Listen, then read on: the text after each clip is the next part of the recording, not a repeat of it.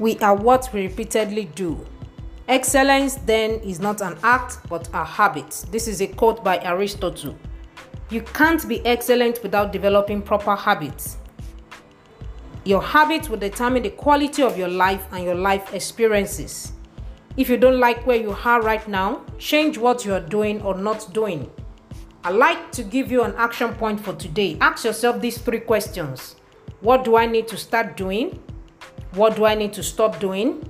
And what do I need to continue to do?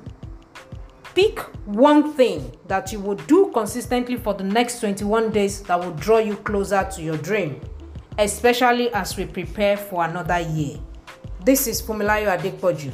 God bless you. Bye for now.